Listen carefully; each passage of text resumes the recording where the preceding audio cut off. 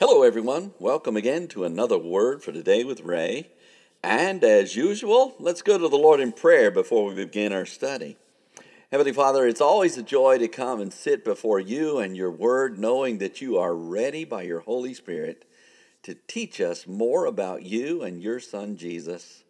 I pray, Lord, that you will teach us today of your ways and the way that you want us to be in this world.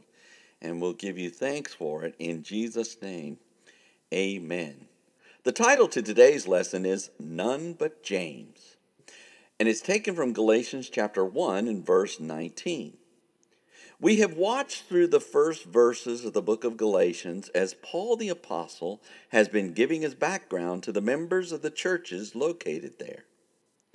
Because there are those among them in Galatia who are corrupting the gospel of Jesus Christ by adding obedience to the law, Paul is seeking to demonstrate how it was the grace of God that brought forth his salvation. He has shown this to be true thus far by stating that when he was converted, he did not confer with flesh and blood, nor with any of the apostles of renown, but went into the deserts of Arabia and was trained by Jesus himself for 3 years. It was only after those 3 years that he sought out Peter in Jerusalem and stayed with him for 15 days. Paul adds additional comments to his lack of encounters with many of the apostles in chapter 1 and verse 19, where we read, "But other of the apostles saw I none, save James, the Lord's brother." Paul desired that the churches in Galatia know that he received the teaching of the gospel of Jesus Christ from the ultimate authority, Jesus Christ himself. So he states, "But other of the apostles saw I none." Paul did not matriculate on the backbones of the ones who walked daily with Jesus while he was on the earth, but he rather was taught by Jesus himself. Paul was not a parrot apostle who only delivered words that he heard from others. No, Paul the apostle heard the good news of salvation offered by Jesus from Jesus. There was no purer gospel nor better source than him.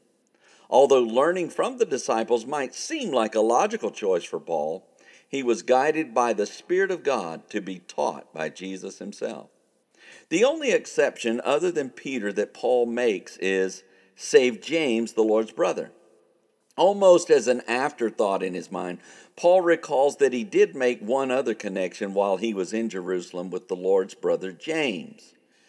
James, who was one of the heads of the church in Jerusalem, possibly met with Paul sometime while he stayed with Peter. There is no indication by Paul that he was in Jerusalem to be taught by James or Peter, but rather he was there to visit them. His refutation of the teachings of the Judaizers who infiltrated the churches of Galatia was based upon his receiving the gospel from none other than Jesus. And the only encounters he had with the apostles was for visitation only. Once again, we have seen Paul emphasizing his time with the Lord alone. Rather than receiving all of his teachings from others, Paul saw it necessary to be alone with the Lord Jesus and learn from him.